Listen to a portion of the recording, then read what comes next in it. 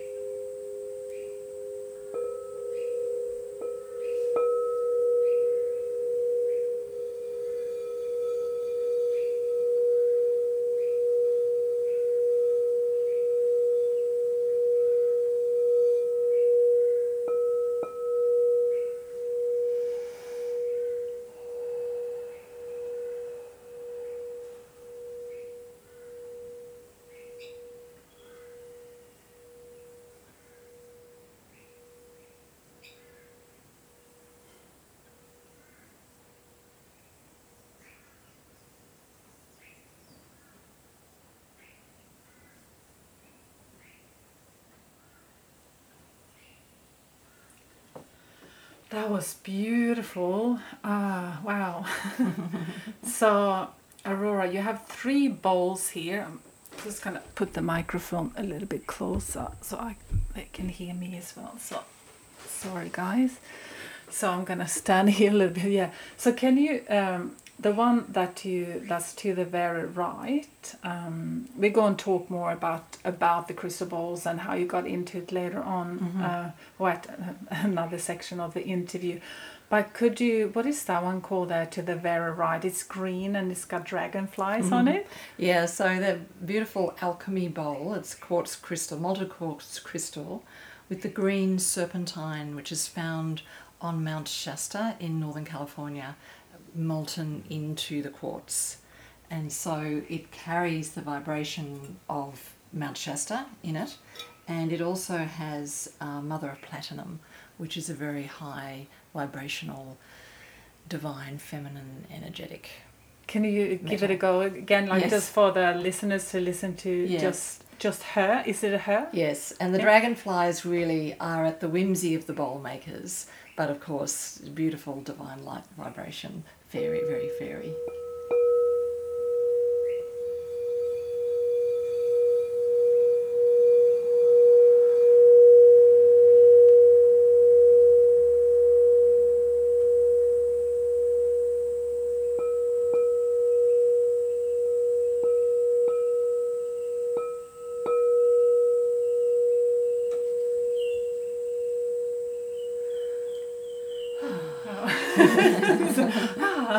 And the next, I call them sisters. Yes, It's almost like sisters. Yeah. But the next one is a little bit smaller, and it's got a little bit of a purple, crystal white Yes. shimmer in it. It's beautiful. It's beautiful. So this one again has got platinum in it, and it's called Egyptian blue. So the makers of the bowls, that's not a crystal, but they actually took a blue ancient vase from Egypt, and melted that in with the quartz crystal and platinum. Wow. Yeah.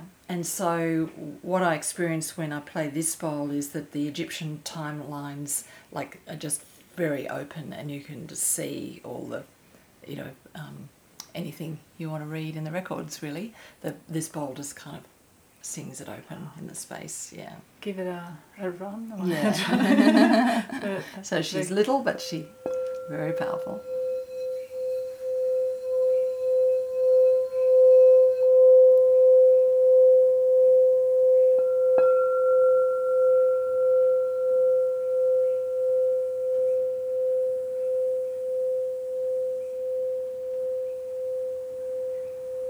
And seeing as all of us on the ascension path here right now, I would say, have had many Egyptian lifetimes. That civilization went on for thousands of years.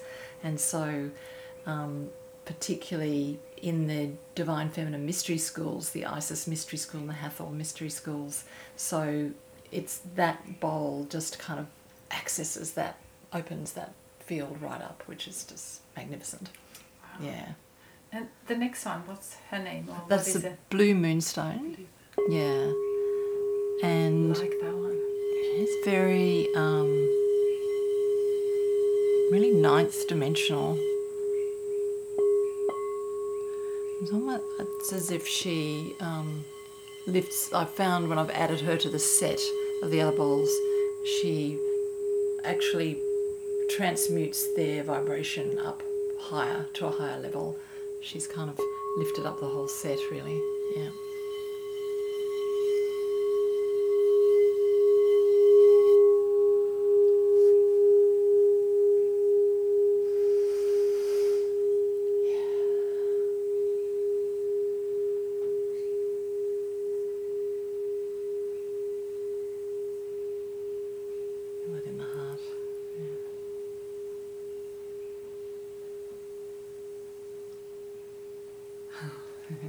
And then when on the table here, I might, if you don't mind, take a photo and put it on my website as well, on the blog, where I will have the interview with you as well, to show people how it's all set up. Mm-hmm. But how many crystal bowls do you have? 16.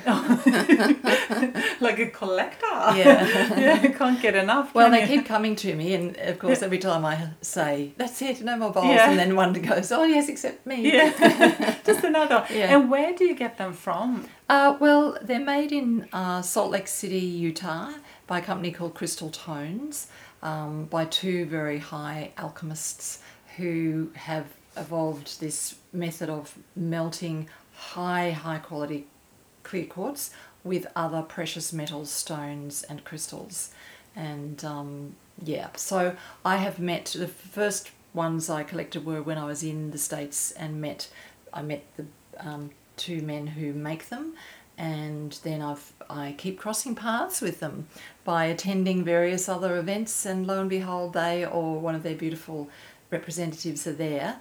And there is a beautiful centre in Brisbane where you can buy them, so I do go down there quite frequently as well. I put all the links on the website and in the show notes in the podcast apps, all the apps that I'm on as well, so that would be great. And also you have some kind of sword-like, so what are they? So they're the selenite swords of light made by Tom Leder, who is in Colorado, and he has a website. We can give that. And they're powerful tools and they just wanted to be here, opening up, selenite of course opens up the field, and that's the thing about the bowls. The makers of the bowls are very particular in educating people that the sound waves of the bowls don't travel like normal waves. They actually open up the toroidal field, which is that energetic field that goes around the whole planet herself, that kind of,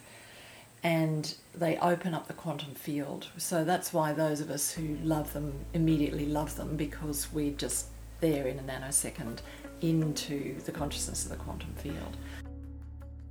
Thank you so much for tuning into today's episode. And if you want to read a little bit more about what we talked about today, you can go to the show notes page, and all the links are there to her website as well as myascensiontalk.com.